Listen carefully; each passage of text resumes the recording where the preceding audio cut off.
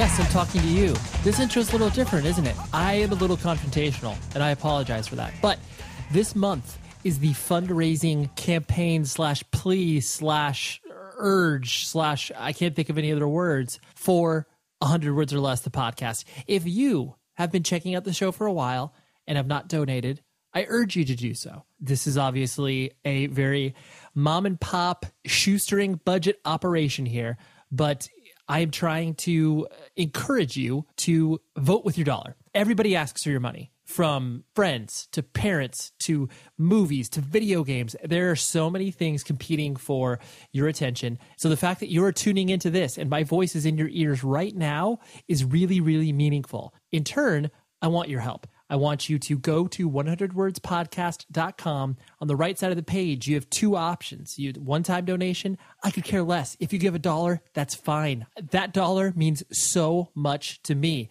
That basically says, yo, I like what you're doing. Keep doing it. Not only is it a vote of confidence, but obviously it's a financial thing as well. So, I mean, people have been really, really kind so far to the show. And this whole month of November, I am making a more concerted effort, a outgoing plea to you, the listener, to keep ramping this thing up, because I just have so many cool ideas that I want to be able to invest in. And through your help, I will be able to do that. So, like I said, visit 100wordspodcast.com, right side of the page. You will find a donate button for a one-time donation, or you can also find a recurring monthly subscription sort of thing. If that's your bag, you'll find that link also directly below the donate button. So one of two options. I appreciate it. So let me clear my voice. Now we're in the normal portion of the show. Hey, how's it going? Welcome to another episode of 100 Words or Less, the podcast. Pretty subtle shift, right? So thank you very much for checking this out. And I have a very important guest, fun guest, all of those things. I was just trying to think of the best word to describe this. But basically, this is a combination super, super old friend and a really interesting life path. So the guest this week is Nick Bogardus, and most of you will have no idea who this person is, which is fine. And that is the purpose of this show, to hopefully educate you. So Nick, I went to high school with this guy. He graduated a few years before me, but he also helped many bands in the music industry from a management perspective. He managed Cold War Kids for a little bit. He managed Thrice. He managed Rufio. He managed a lot of other artists that are just totally escaping my head right now, but we talk about it in our interview. And Nick transitioned out of the music industry, and he currently, right now, is a pastor here in Orange County. And we talk about the parallels of early tour life. Playing in front of 20 people is basically the same exact thing as starting up a church and bringing people into what it is that you're doing. So we'll get there in a minute. Let's get some fun pleasantries out of the way, and then we'll talk to Nick. So there's a donor that I would like to highlight, because I am going to absolutely butcher his name, and that's okay, though. Sarchev Kirill, Russian donor. Thank you so much for contributing like you did, and I really appreciate that. So, like I said at the top of the show, please donate. There's no other way of saying it. I need your money, and I would love to turn that money into cooler things for this show and bringing you better guests. PropertyofZach.com, our media partner. Self-indulgent, I know. I have this platform, so I'm going to do it. I am getting a vinyl discography together with the kind people at Other People Records for my old band, Taken. And you can pre-order that at bit.ly.com/Taken preorder. Just dive into that. If you were a fan of anything that is melodic and or heavy, you probably may like this. And we're playing some shows in the Southern California area. One of them is announced. One of them we're keeping secret right now. But December 19th at the Glass House with Misery Signals, that will be a show we will be playing. And I look forward to doing that, because playing shows is fun. That's why we all kind of are surrounded by this thing, because we like to go to live musical events. Anyways, all that stuff out of the way. I think I set up Nick in an appropriate way. But I was just really excited to have this discussion, and Nick is so prepared. He like actually the night before our interview, he kind of went through and sort of diagrammed, not like points of his life, but basically he says, I forget a lot of things. So I need to kind of lay it out in order for me to remember how things kind of wit in my life. And I was like, I really appreciate that because, there's something to be said about preparation. So Nick is one of those guys that he's just always been a very positive influence in my life. And I'm sure you have those friends that, have just always existed in your life and always come in at very interesting and opportune times to either help you out or offer a sound piece of advice. And Nick has been that person in my life. And, I'm just so thankful that he is there for me in that perspective. And he's just been very successful at all the things that he has kind of tackled in his life, and especially stepping away from a music industry career that, could have sustained him for another 10 to 15 years. But he decided to step away from that because he felt a calling elsewhere, and his relationship with God was more important than any sort of music industry pursuit. So it's a pretty awesome story. So without further ado, here's my conversation with Nick, and I will talk to you after the show. If any of you still even listen to that. I say some pretty rad stuff in that last part. So if you're missing out, man, I feel sorry for you. But anyways, here's Nick.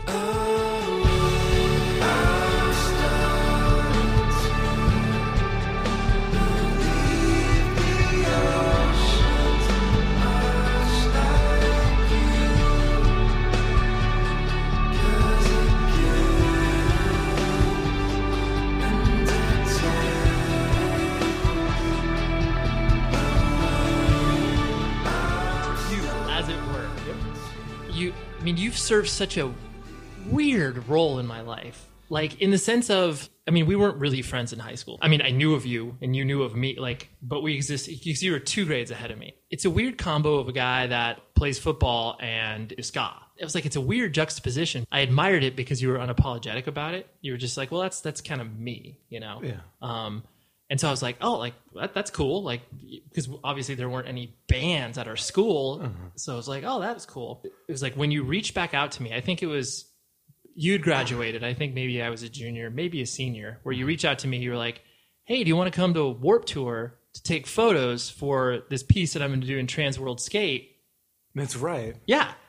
And it was apropos of nothing. You were like, oh, Ray's into photos. And you've always done that to me. I haven't spoken, whatever. We don't speak for a year. And then it was just so interesting to have you reach out and be like, hey, pluck you out of this. And I'm going to throw you into this thing where I was just like, I'm not qualified to take photos for this. Do you remember who it was? Was it Jimmy Eat World or? Oh, we also, no, that's true. We also did. I think I was just taking photos, and then we also interviewed Jimmy. I just sat there silently while you interviewed the drummer. Zach, yeah. Right. Yeah, I remember that. And so it's funny. I don't know. It was just so interesting to see, because I'm sure you have those people in your life that maybe wouldn't necessarily view yourself as being close, but they've always kind of randomly helped you out, or I don't know. It was just totally. You've served that function where it's just like that's just weird. Because it doesn't happen with a lot of people, but then it's for the 1 or 2 people in your life where it does, where it's just I got my tentacles on you.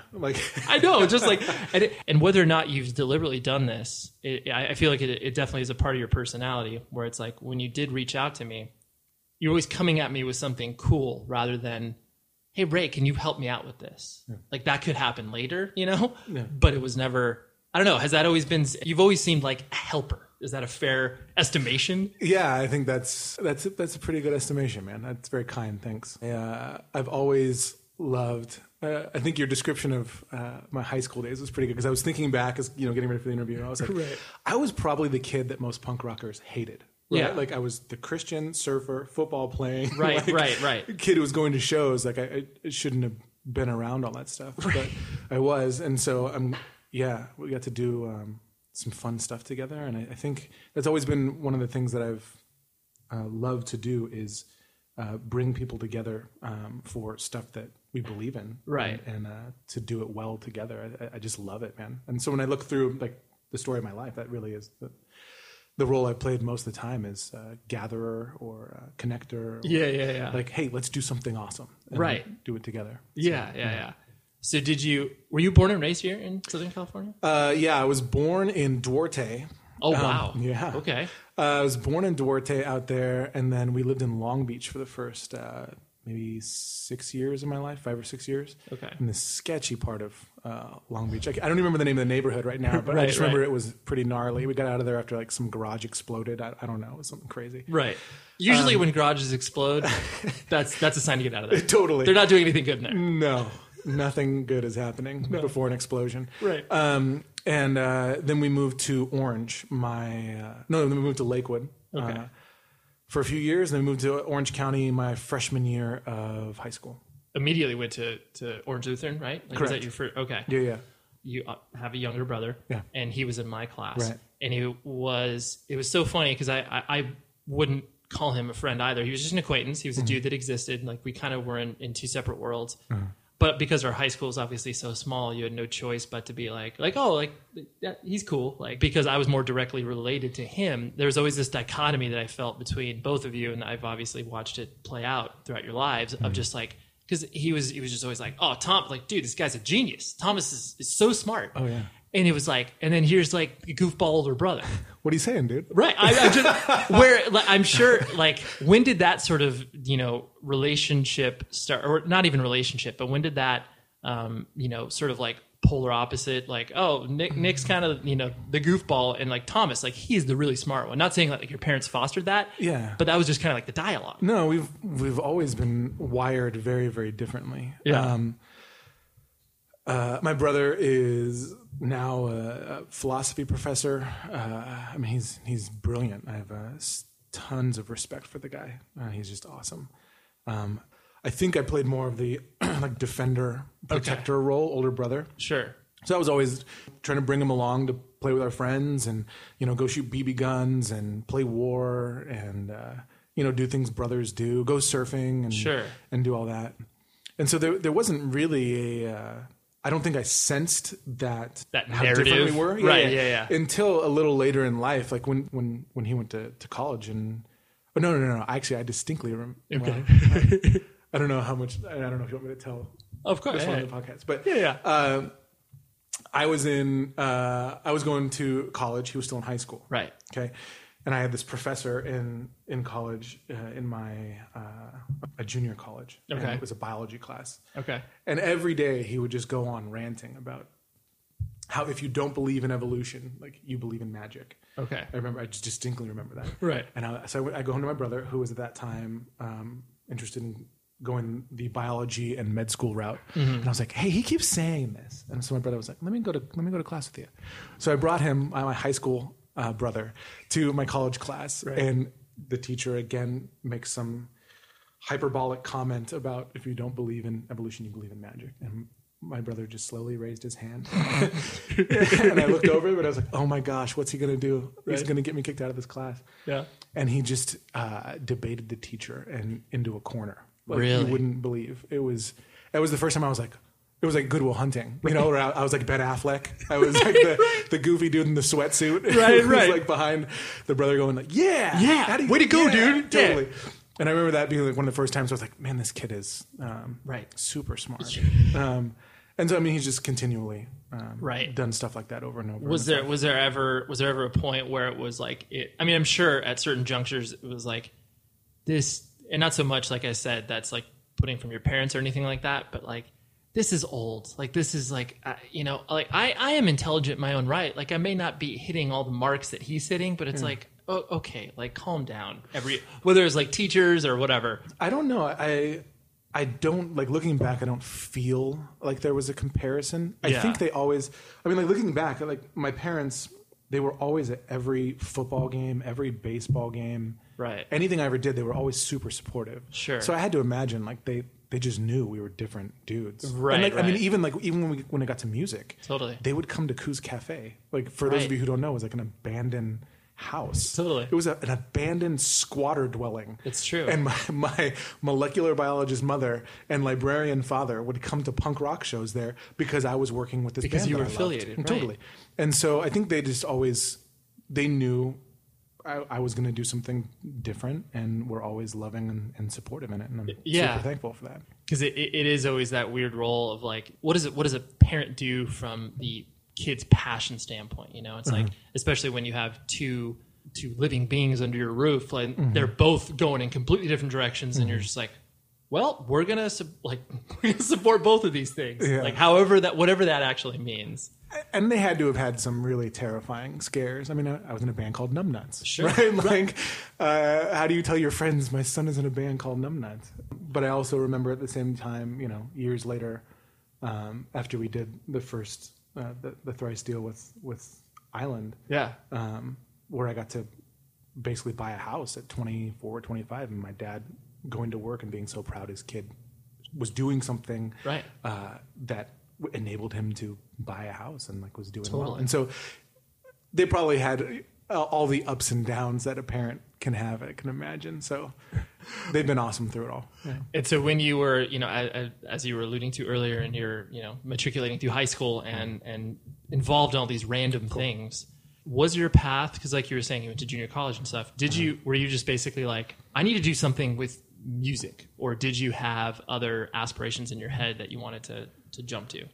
Kind of like you pointing out the dichotomy and everything, that was always there. So I knew my interests and my passion. Like I always loved history. Mm-hmm. I did always love learning. I've always, from what I can remember, I've just loved reading and exploring and being curious. And I've also always loved. Not always loved.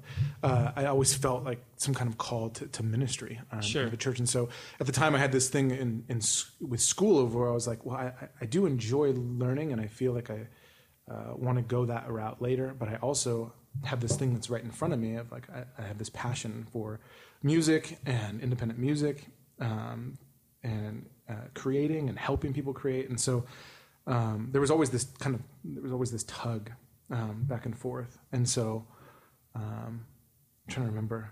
Mm-hmm. There was when I was at Concordia, that was when there was a very distinct kind of like division in the path of like, I was in school as a pre-seminary major. Right. And I could go that route or, and I know, I mean, we'll probably get there in a few minutes, but the option of like, now I need to do music full time. And so, you had to make that decision. How did you even get clued into kind of, independent music in general, via like how obviously popular ska was at that time? Like, or was it? No, I was thinking about this last night. I'd totally forgotten. Yeah.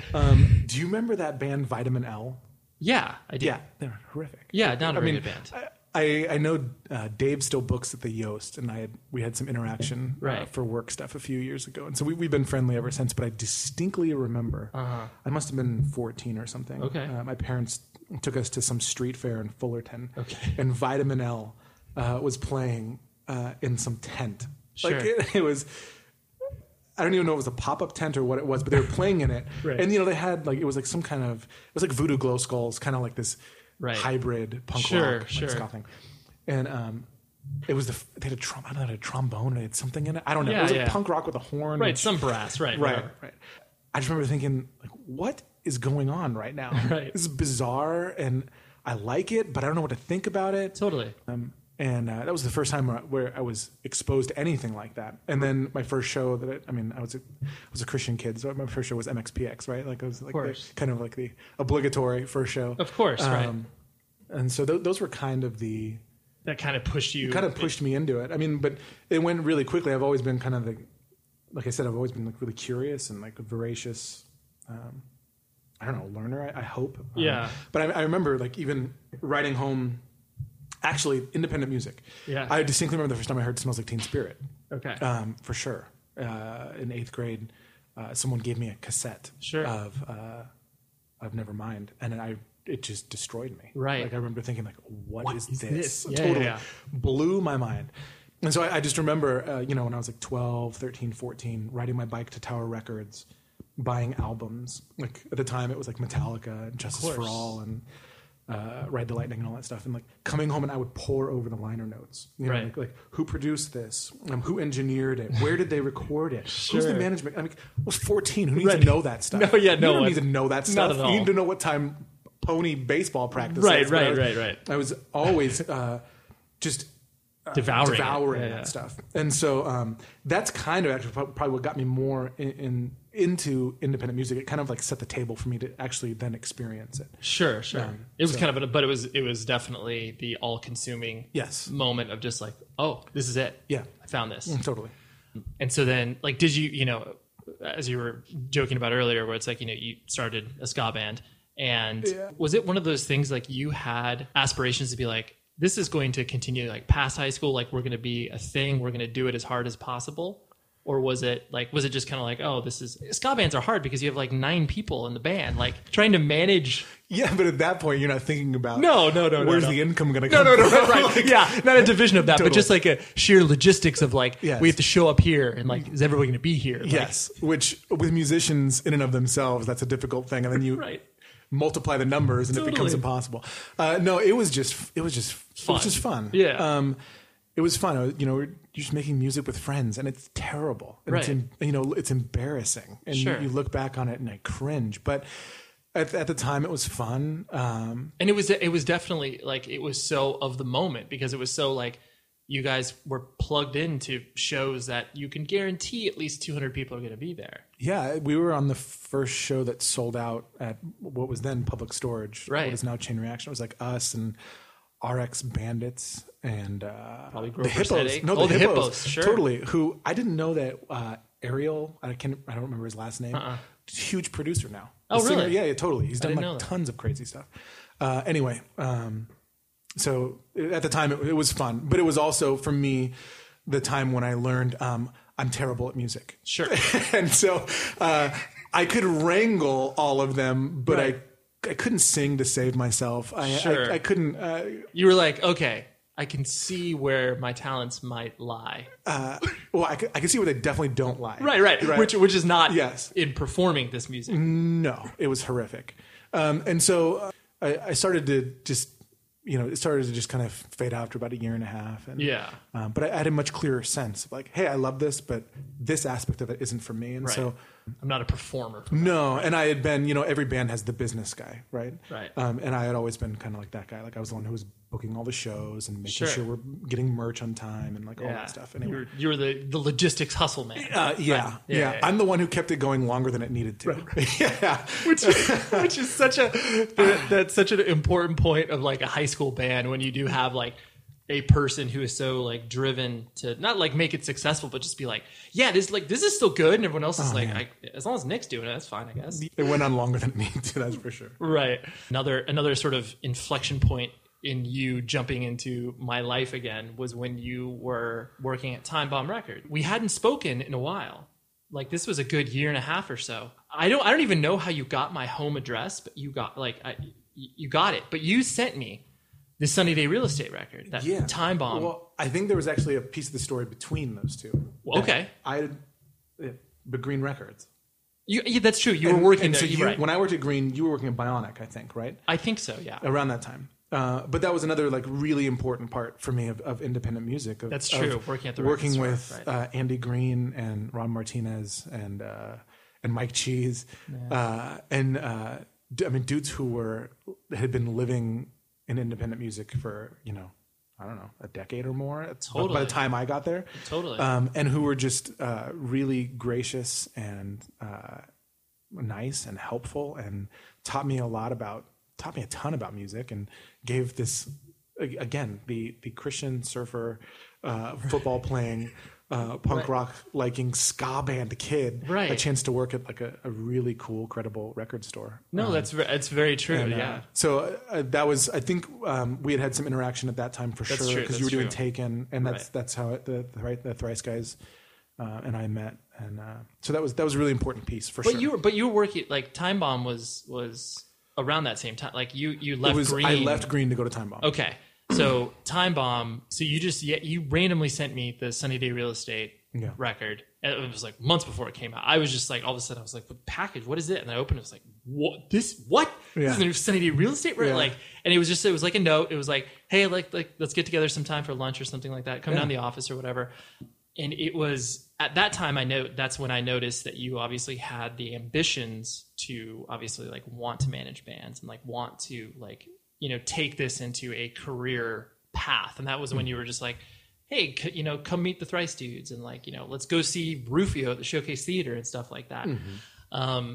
Do you think that was the kind of the time, like you were talking about that sort of fork in the road? Mm-hmm. Was that around that whole time where you made that decision? The fork actually came after that, man. Okay. The time at Time Bomb Rebel Waltz was really, really formative. Jim Garno, who was the head of both of them, is one of the most respected music industry executives. And I just loved his approach, man. He was like, I don't want to go to LA. I don't want to be a part of the LA scene. I'm just going to set up shop here in Laguna Beach. Right. And if you want to come talk to me, just come on down here. Yeah, it's beautiful. I don't want to go to LA. Right. And so he created this incredible business. And the other thing I loved about it was like he did it with bands from Orange County. Yeah. Like everyone that he worked with was homegrown, It's which I really respected. And he had this, he was just a really smart, again, gracious person in my life who was a really, I don't know, man, successful, respected, just brilliant dude, but who would take time to, like, you know, when I wasn't scared of him, right. teach me some stuff, which was rad. And then, you know, Pete Jaberga and a few other dudes. I mean, I just remember, like, at that time, you know, when I showed up and Jaberga made me watch Swimming with Sharks with Kevin Spacey. Yeah. And his whole point was, watch this so that you will shut up, listen, and learn.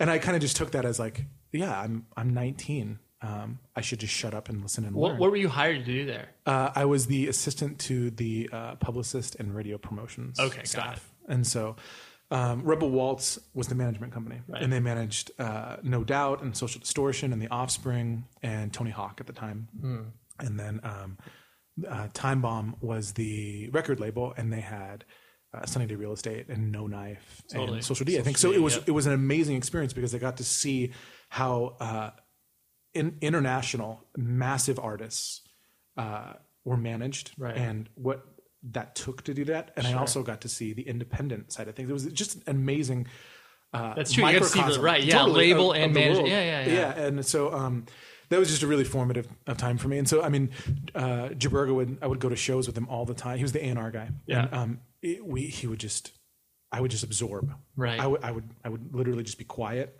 and ask questions and just learn and learn and learn. And it was fun, man. It was a lot of fun. But it was during that time that Andy Green from Green Records sent me Identity Crisis. Right. And I remember sitting at my desk.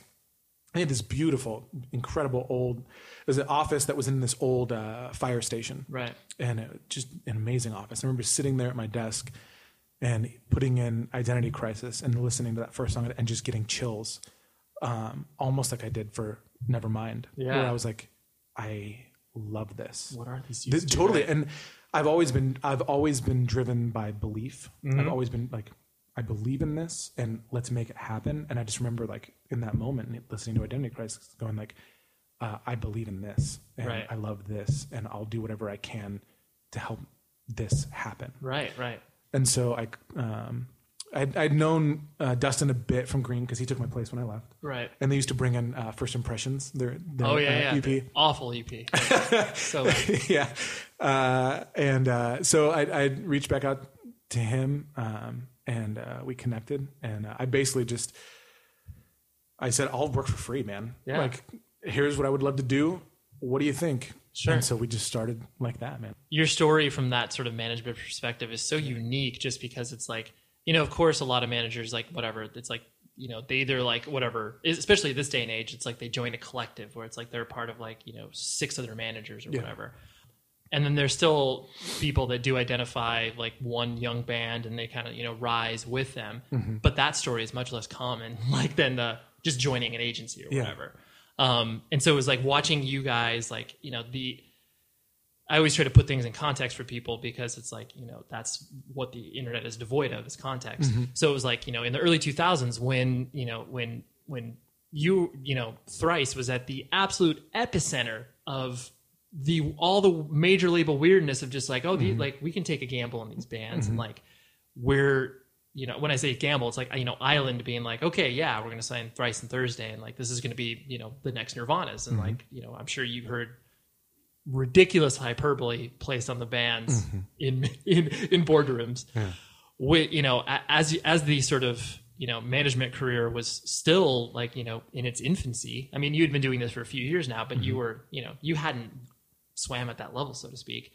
No, I mean, was it? I mean, I presume there's certain mile markers in your head where you were just like, oh my, like, this is terrifying. Like, what are we doing here? But you had to be confident because the step even getting into that though is before they ever generated all the interest that they did. Right. You have to remember people didn't like them. No, like it was so hard for them to get a show. They didn't have a home anywhere. No, they had no home. Like all the like straight edge hardcore Huntington Beach. What was that whole crew like Monster Crew? The Monster Crew. Right. That whole thing. Like they were like, what are these dudes doing singing Right. and not beating people up? Right. And then all the like punk rockers were like, why are they screaming at us?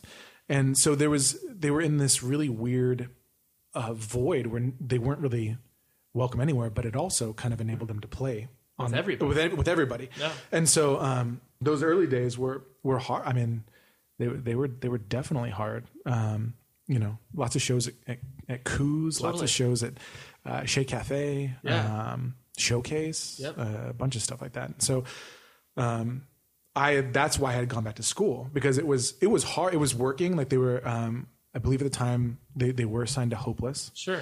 Like you felt the upward momentum. Subsidy. Sure. Yeah. There was momentum, but I was like, this isn't gonna like I believe in this and I love this, but it's not gonna support us anytime soon. And so I was like, well, I'll go back to school and I can do both at the same time. And that's when it blew up, because right when I went back to school is when Illusion of Safety came out. Right. It was almost like a month difference. And so I'm in my dorm room at Concordia University here in Irvine, and getting calls from Leor Cohen, like the head of Island Def Jam, and Jason Flom, the head of Atlantic, and the heads of Capitol and Sony and Columbia. Like everyone's calling my dorm room. Right. Like in between classes, I'm taking these calls, and I was like, I have no idea what I'm doing. Right. But I did two things. Okay. One, I had a really good team. Right.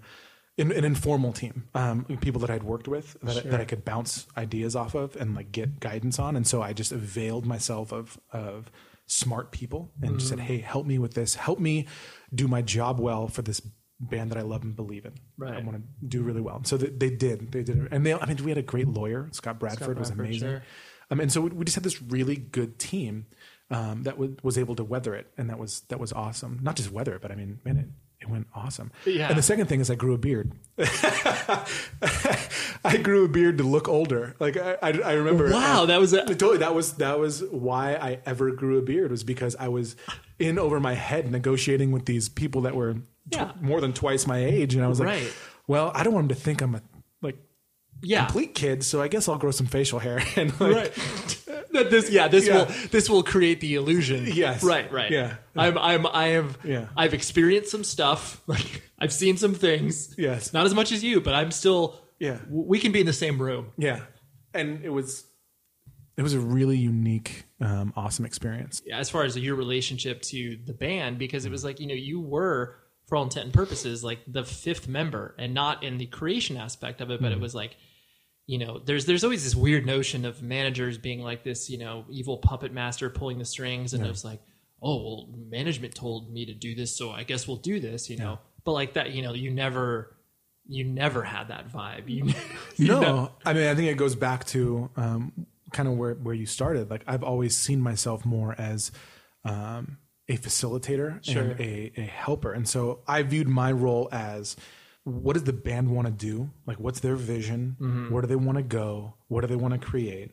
And how can I help that happen in the best way possible? Right. And so I would give pushback. I would help correct where it was needed. But by and large, I viewed my job as, how do I put together the best team and the best circumstances so that these people are that I love and believe in are successful. Right. And so it was like, after everything had not subsided, but after, you guys signed to Island, and, the records that you put out with them, not commercial successes like the label had wanted, but you guys were continuing to grow. Yeah. Was it one of those things where it was, in the kind of, major label story tradition of, was it difficult to like work within that system just because it was so massive? Or was it like, no, we felt like we had already walked into a good situation because we, ultimately they paid a lot of money for us to be here in the first place. Mm-hmm. So was it difficult for you to kind of navigate that, being the mouthpiece of the band? The one who had to break all the bad news about everything we won't do. Totally. Hey guys, we can't do this. We can't do that. It wasn't. And honestly, like looking back, that was some of the stuff that I'm most proud of the Thrice guys, that I really always respected them for and was proud of, was that they didn't make decisions based on money. Yeah. They made decisions. You didn't feel like they did dumb stuff. No, they didn't. Right. They based everything on the art, the craft, the music, and their fans. And so, I mean, I distinctly remember Visu. You know, they had done Artists in the Ambulance, and that did well. Yeah. And opened a lot of really good doors for them. And then Visu came around, and it was like, all right, well, how are we going to follow this up? Right. And I distinctly remember there was a moment where they had to choose. They were meeting with a bunch of producers. Sure. And their choice was between Howard Benson, who had produced Hoobastank. Of course. And that was pre My Chemical Romance, like totally. Yeah. I mean, no. Actually, it wasn't. He had done. Yeah, it was after their Cheers. first. Okay. Yeah, right. And so I mean, he had done these massive radio single records, and Steve Osborne, who nobody had heard of, but who had done U2 and Peter Gabriel, and a bunch of other stuff that's a little more eclectic. Sure. And I remember the label obviously pushing for let's get Howard in here. Yes, let's get Howard in here and make sure that, you know, there's a massive radio song. And we had to put our foot down and be like, we're going to go with Steve. And I still, that was one of the harder decisions, because you're like, in my mind, that was one of the harder decisions, because it was like, we are choosing not commercial success. We are choosing to do what we believe in, though it might come at a cost. Sure. And I still, I think it was the right decision. I love Visu, and I love the direction they went after that. Oh, totally. I mean, it's incredible. Well, it's like the legacy that the band leaves. Like, you guys chose to focus on that rather than, you know, whatever. If you went rather than immediate success. Totally. Yep, Because totally. who knows, whatever, in 3 years, people would look at that particular potential Howard Benson record and be like, oh yeah, that was kind of a misstep. Or it could have propelled them into something even larger, and then they would, you know, they could have lost their sort of artistic vision and just be like, oh, I guess we're just another band, you know. Totally. Obviously, prior to, you know, Thrice being on Island and stuff like that, Subsidy and Hopeless existed that charity structure existed, and it was well respected. Mm-hmm. Yeah. And so when the opportunity came, you know, early on, again, this was probably 2000 when they signed to Hopeless Subsidy. We had met with Revelation. Oh yeah. And I can't remember. Weren't you guys talking to Nitro at one point too? Might have been. Maybe. I don't remember. Again, my memory is pretty spotty. Yeah. But I do remember the guys the Thrice guys specifically chose Subsidy because, again, like, they were making decisions not based on money, but on what they believed in, and there was an opportunity to say, well, we can use the gifts that we have to create great music for the sake of music and for the sake of our fans, and while we do that, we can benefit other people who are in really difficult circumstances. Like, sure, let's do it. Right. And so, I mean, that was, again, one of the decisions they made that was based on their convictions, their belief. That was really hard at first. I mean, there were, at the very beginning, I remember there were times when the checks that were being cut for the charities were bigger than the checks that were getting cut for the royalties. Really? Interesting. Yeah, totally. Yeah. Just because the way that the royalties were structured, right? The charities always got paid. Sure.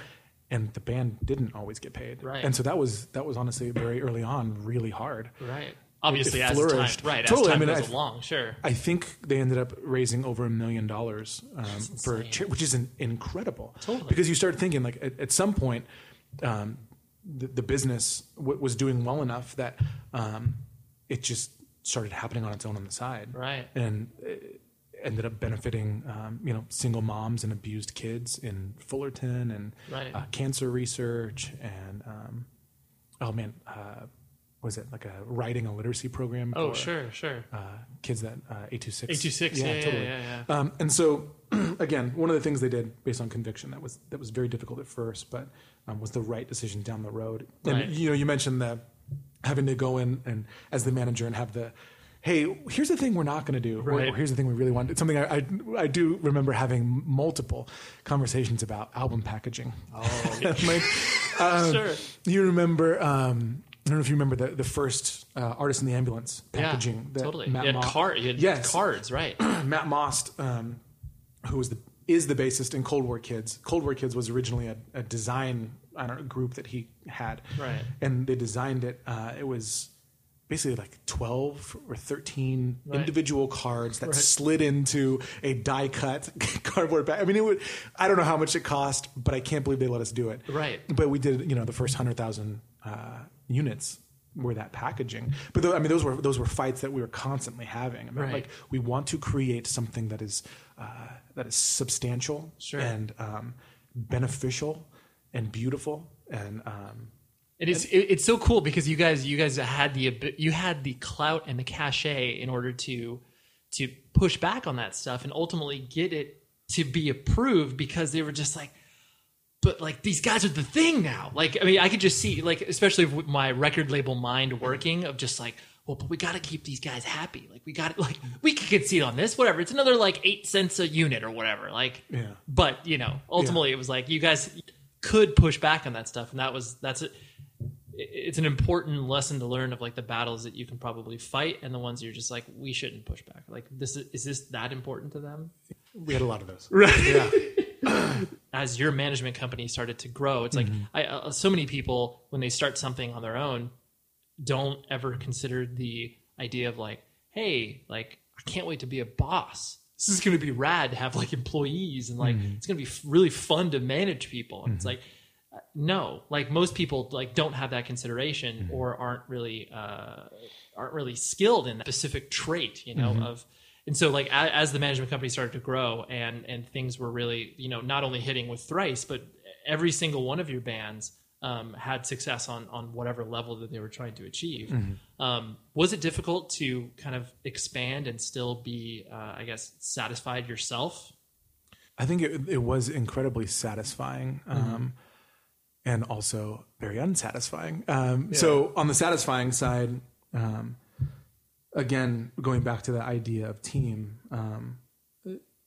in addition to kind of like that like helper, facilitator, defender, advocate kind of role I play, I think I can also usually pretty clearly see the big picture and where pieces fit. Sure. And how can we get to where we need to get? And I can usually see it clearly and strategize effectively to get there. But there's a lot of other things that I'm really weak in. And so I've always loved team and bringing in people around me that complement. And so like we did. I mean, like Kenny O'Leary, a super good friend, so talented, still manages Thrice now. Yep.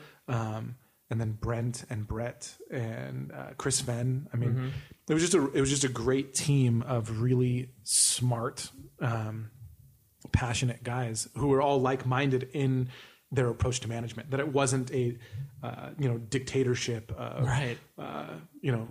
Who's some kind of like Lou Pearlman management style. It was much more of a, hey, we're in this together, and we're just gonna fight through it. And so it was really satisfying in what we built, in the way that we did business, in that, I mean, all of our bands basically went from every single band that we had, from, Thrice to Rufio to Matt Costa to Cold War Kids, to Vedera, all went from the garage, like really like practice space garage, to major labels, international touring, and doing and creating what they wanted to create. And so that to me was very satisfying. But the unsatisfying part would be more of, at the time, putting my entire like worth and value and all of that into how we were doing. And that's crushing, Well, because that swings on a daily basis. It totally does. I mean, you're putting your entire identity into something that is based ultimately on the whims and tastes and fashion of others. Like, it's a really precarious situation. And at the time, I didn't see that clearly. At the time, it took a few. We'll get there, but it took some circumstances for me to see just really how unfulfilling and how you couldn't anchor yourself to that. I couldn't, man. And it's it's funny. I remember speaking of team, Andrew Ellis, who I just love that dude. Right. He was your booking agent. A booking agent, yes. Mm-hmm. We used to go. I would go into when I was again when I had grown a beard to look older, and I would have to when I would tour with Thrice in the van because it was just the five of us. I would go to settle a show at the end of a show, right? And if the booker, if the promoter was being really shady about something on the contract, and I didn't know exactly how to approach it or how to resolve it, I would just look at them and I would say, "Hold on a minute," and I would call Andrew and get him on the phone, and I would just say, "Andrew wants to talk to you," and to watch them quiver, just quiver of what was going to happen. Right. He was always this kind of big brother figure for all of us, and so I loved to do it. I learned so much from him. But what was interesting about the team part of it, and what we're talking about with the fulfillment is, for a dude like Andrew who was known as kind of like a gruff, no nonsense dude. There was a period in the music industry part where I don't know. I think I was probably depressed. I was really, really just down. Sure. And the only person who asked how are you doing was Andrew Ellis. Really? And I just remember that we went on a walk near my house in Orange, and he was just like, "Dude, what's going on? And how are you doing?" And it was just again, just going back to that team and that friendship and that camaraderie and it came from an unexpected person to totally. Who wouldn't be typically quote unquote sensitive to other people's issues and be like, "Hey, dude," and you're like, "Whoa, this is coming from you." Totally. And it was awesome. Yeah. So I mean, a lot of the time in New Noise was filled with stuff like that. That was just kind of our community of people. It was really really good group. And so then, as you started to, like you were alluding to earlier, that sort of inner calling that you had been, you put one aside, you put your ministry work to the side while you obviously explored the music stuff. And then once that call started to become more strong and you started to have to make the decision to step away when you did from the management stuff, you were stepping away at a time where it was like, you could have continued to do that for 10 plus years, if not longer. That could have parlayed into a life-spanning career, but you obviously chose not to do that. Yeah. So why? A few things. I think a few things. One, I always knew it wasn't an old person's business. I remember when I was 19 and working at Time Honorable Waltz, my boss, Jack Isquith, he had, from what I remember, he had 2 kids that were the oldest of anyone in the office. And from what I remember, most everybody wasn't married, or they were just getting married very late in life, or they didn't have kids, or they were divorced, or something. It just wasn't I didn't see a really good home work balance at all, Right. And I remember saying to Jack, I was like, "Hey Jack, how come you have a normal family, but no one else does?" And he was like, "Nick, what other job requires you to be at a bar at 10 o'clock on a Tuesday night?" Right. And I remember then at 19 being like, "Okay, oh yeah, I probably won't be doing this past 30." Sure. It was just my thought. Right. So that was always kind of in my mind. Right. The exceptions to that rule are people like Rick Rubin, right? Or Cohen, people who are millionaires who were vanguards of a whole musical genre. Right. That wasn't us. And so I just had a reality check there. I knew that wasn't going to be there. And then the other part of it is, I kind of already mentioned, just coming to realize just how much of myself in that time, while I am so proud of so much that we did, of course, there was a lot of it personally that I could be really self-important, sure. Don't you know who I am? Of course. Nick Bogardus, New Noise Manager, whatever. Right. And I could be really manipulative because the manipulation is that is the dark side of that gift of being able to gather people, right? Totally. Like, people can feel used or taken advantage of. And, Right. and so there was just so much. I mean, I distinctly remember, and I've actually used this illustration in sermons on Sundays. Like I distinctly remember walking into industry parties in LA and like thinking as I walked through the door, who do I need to meet to get done what we want to get done? Right. I mean, which is another way of saying like, who can I use tonight? Of course. Right. Totally. And that's just like, a lot of that just goes assumed. All of it's encouraged, and all of it was just really corrosive to me because it feeds into my own sinful nature of like wanting to be awesome at the expense of everybody else. Totally. And so that period basically, again, putting all of your identity on something that is on how you're performing, especially in an industry that is based completely on perception. Oh, right. Built in me a duplicity, a complete duplicity between who I said I was and what the reality of who I was. Right. And so I was saying, yeah, I'm a Christian and I'm going to church, but the reality for a lot of people who knew me during that time was I didn't. Yeah, they wouldn't know. Like, right. I mean, the drinking, the girls, the partying, all that stuff. Like, even like I mentioned, like just some of the ways I did business, like wasn't. It wasn't anchored on it. Was no, man. It was, right. and it was. I mean, it was corrosive to me. It was harmful and abusive and consumptive of other people, and it was just. I basically came to a point where I had to face that. Sure. I had to face who I was, and that's where, for me, that calling became more clear because it wasn't what was like a calling to like, well, I should I should become a pastor because I want to help people. Mm-hmm. Became a calling to, I want to become a pastor because I love Jesus and I know what he's done for me. Right. And it was two very different motivators. Right? Sure. And so for me having to like basically come to the end of myself, like I'm not as awesome as I say that I am. Totally. And in fact, there's a lot of parts of me that are really bad. And, right. And I need God. I need a savior. Really kind of brought me out of the music industry. Sure. But then also the third factor. So the first was just the kind of like in the back of my mind, this isn't an old person's business. The second is actually coming to a real and deep and personal understanding of the gospel and God's saving of me. Right. And then the third is just my wife. I had met my wife. She was interning at Drive-Thru Records. Right.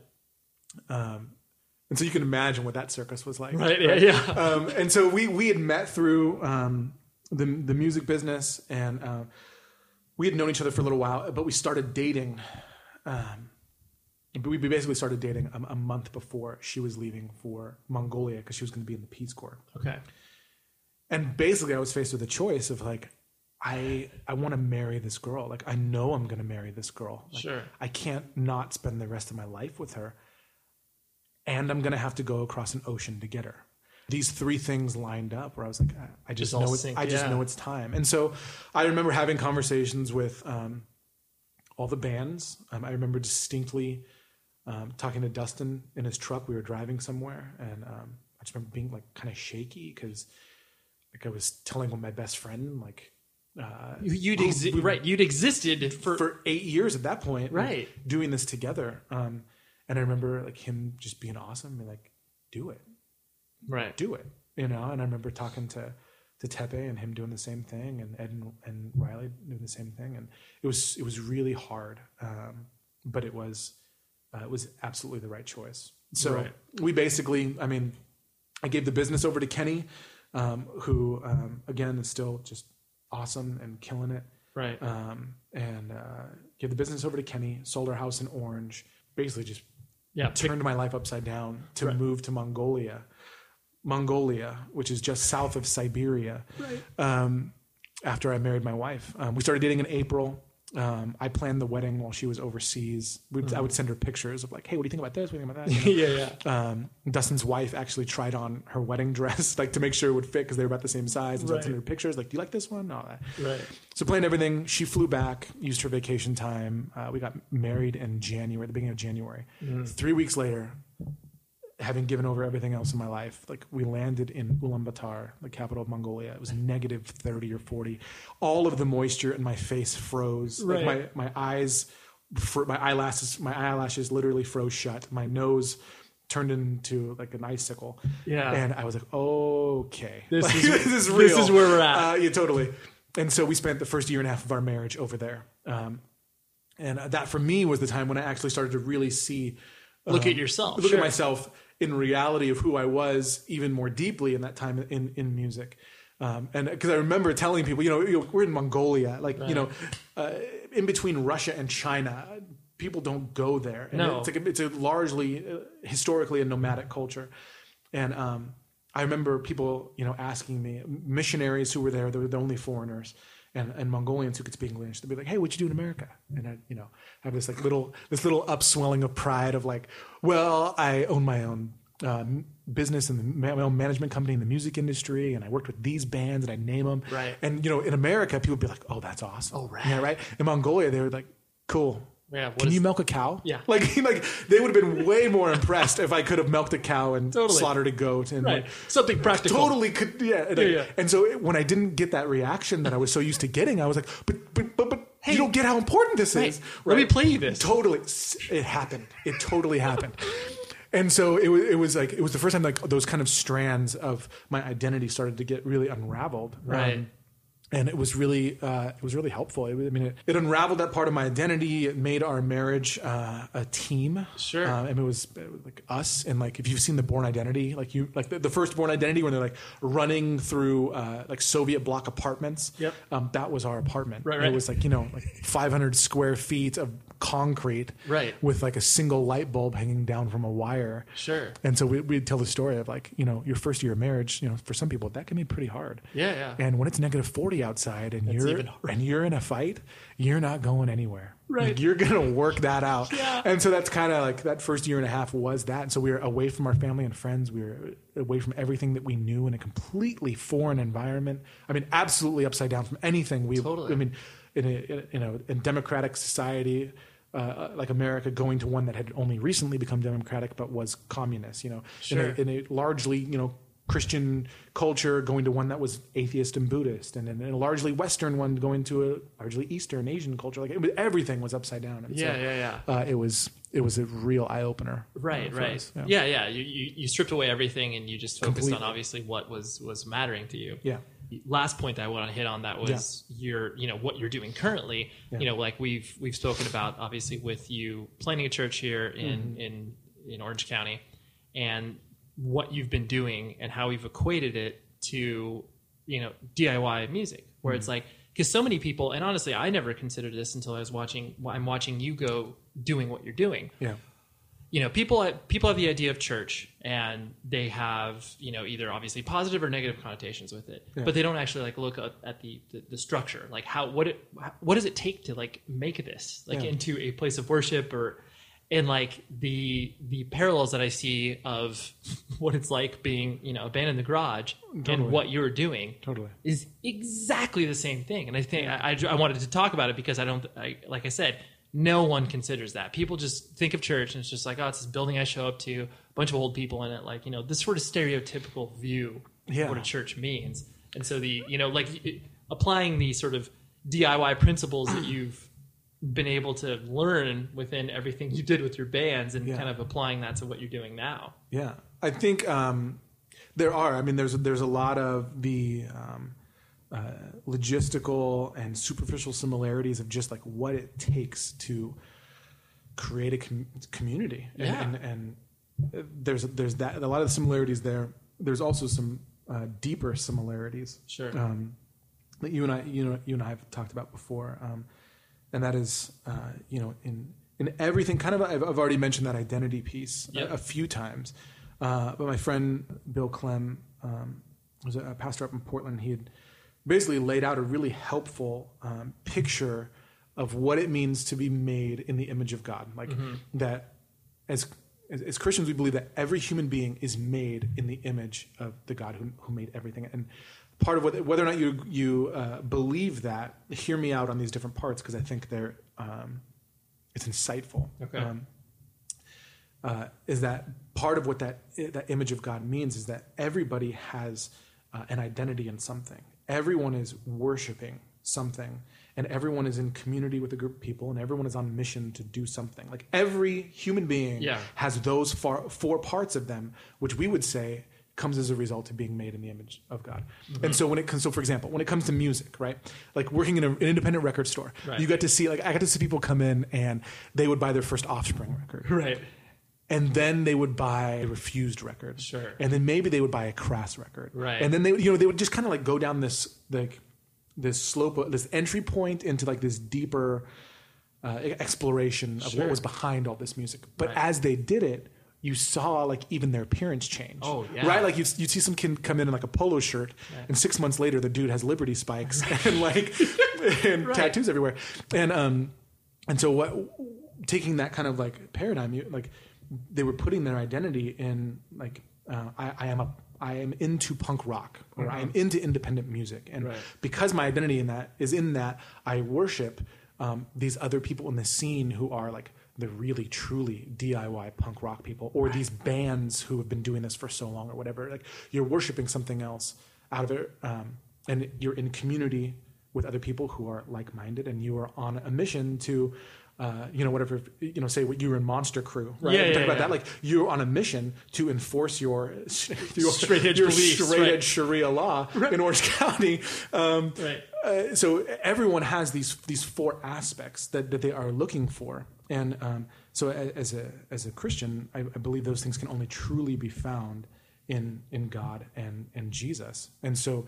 Doing church is similar, but I think it's ultimately like leading people to what they're really looking for. Okay.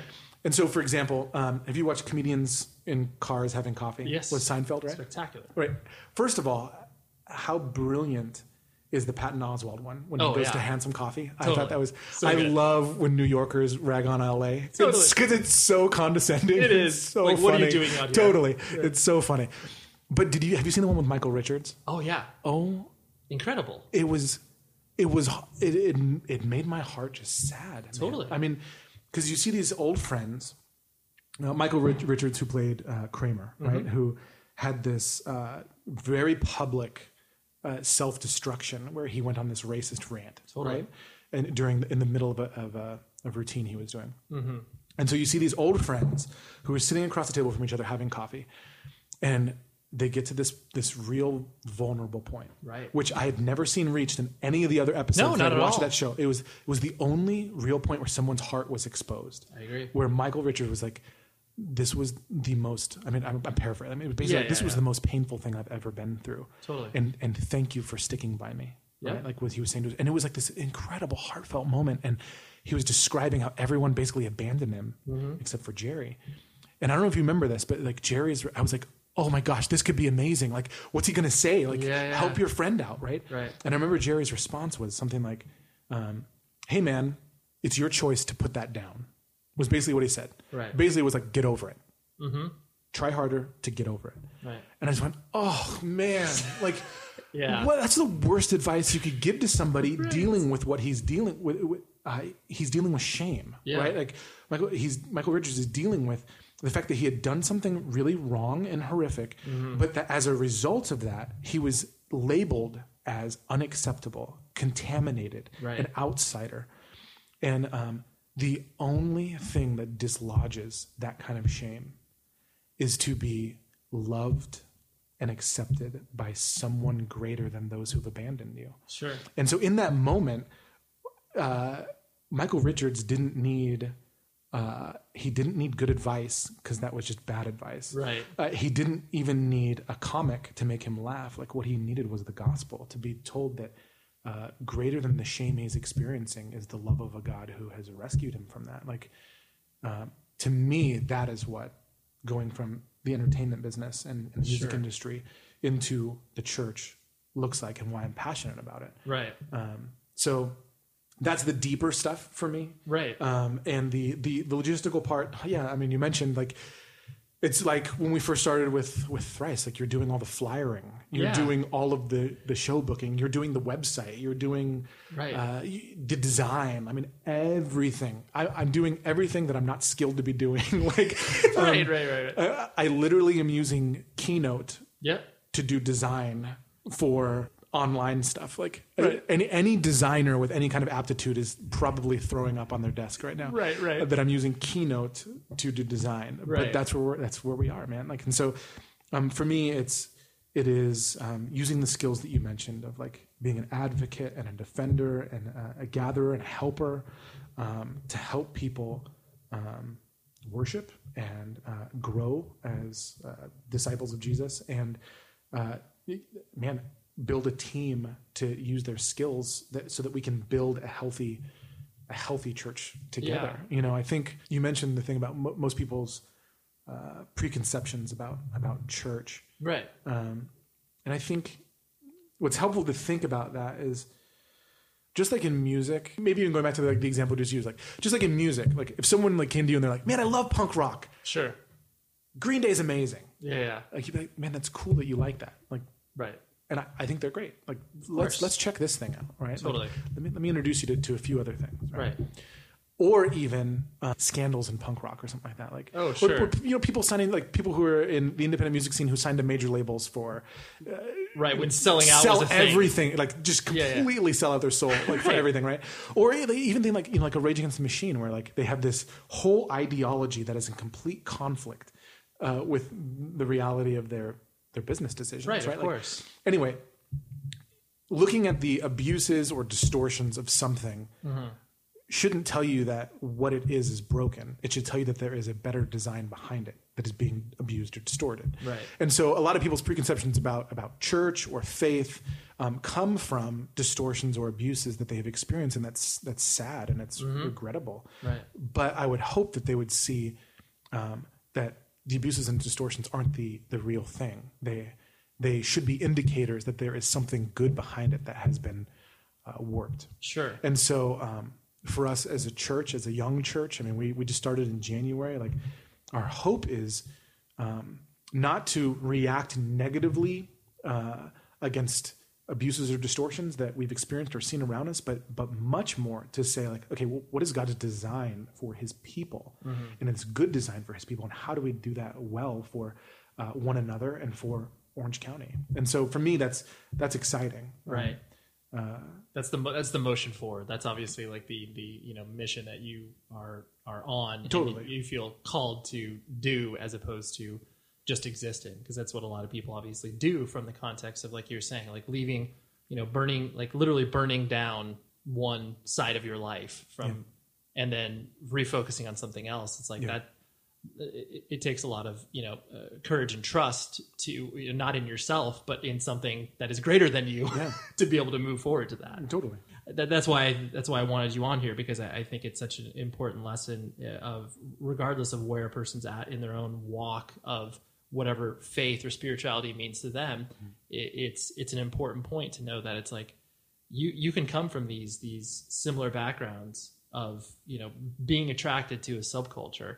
And like, this can exist. Like, you can do similar things that are directly applicable to like your faith, and totally. And knowing why these things don't have to be, corrupted by larger, influences. Where it's like, whatever people say, whatever Christian hardcore, Christian punk, like that shouldn't exist. And it's like, well, that's not for you to say. Like, I think, I mean, now that you mentioned like the integration of faith and basically like creation, like I think Christianity has like an incredible foundation and support and encouragement for cultivating, like the taking of raw resources and creating something new for the flourishing of others is like at the heart of the faith. And so, I mean, when you look at art and music and education and politics and all that stuff, like Christians did that because they felt a compulsion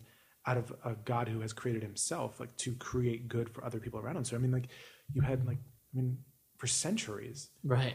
Christian art was like the greatest stuff in the world. They were creating beautiful things for the glory of God and the good of other people. They created music that was, I mean, incredible and lasting until this day. And education, like, I mean, Harvard, Yale, I mean, Princeton, like schools started by believers for the sake of creating something good. Like, so at the heart of the faith has always been like, create something for the good of others. And I think it's simple and it's awesome.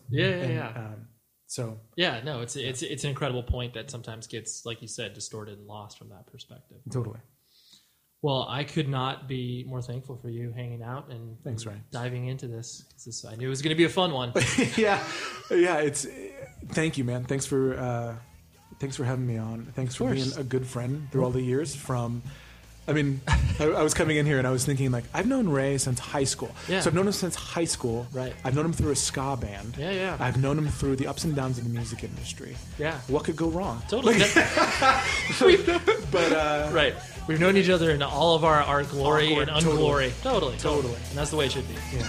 Thanks, bro. So there was the conversation with Nick. I almost wanted to sing right there, but I didn't. So that's Nick in a nutshell. crossofchristoc.com. That is the church that he currently runs. Yeah, if you're in Southern California and you have any passing interest in religion and discussion around that, you should check it out because it's a pretty cool thing. Like I said, I really compare it to the early life of bands where you're just like, you're trying to build something. You're trying to get people to, pay attention and believe what it is that you're trying to do. So it's pretty awesome. And I'm just really glad that Nick is taking a risk and doing that on his own. So many cool things coming up. I'm just not even going to tell you because, I just get too excited. But next week, a really, really cool conversation. I'm not going to bury the lead. And the producer, as always, is Tom Richfield. And donate. Like I said, step it up. Until next week, be safe, everybody.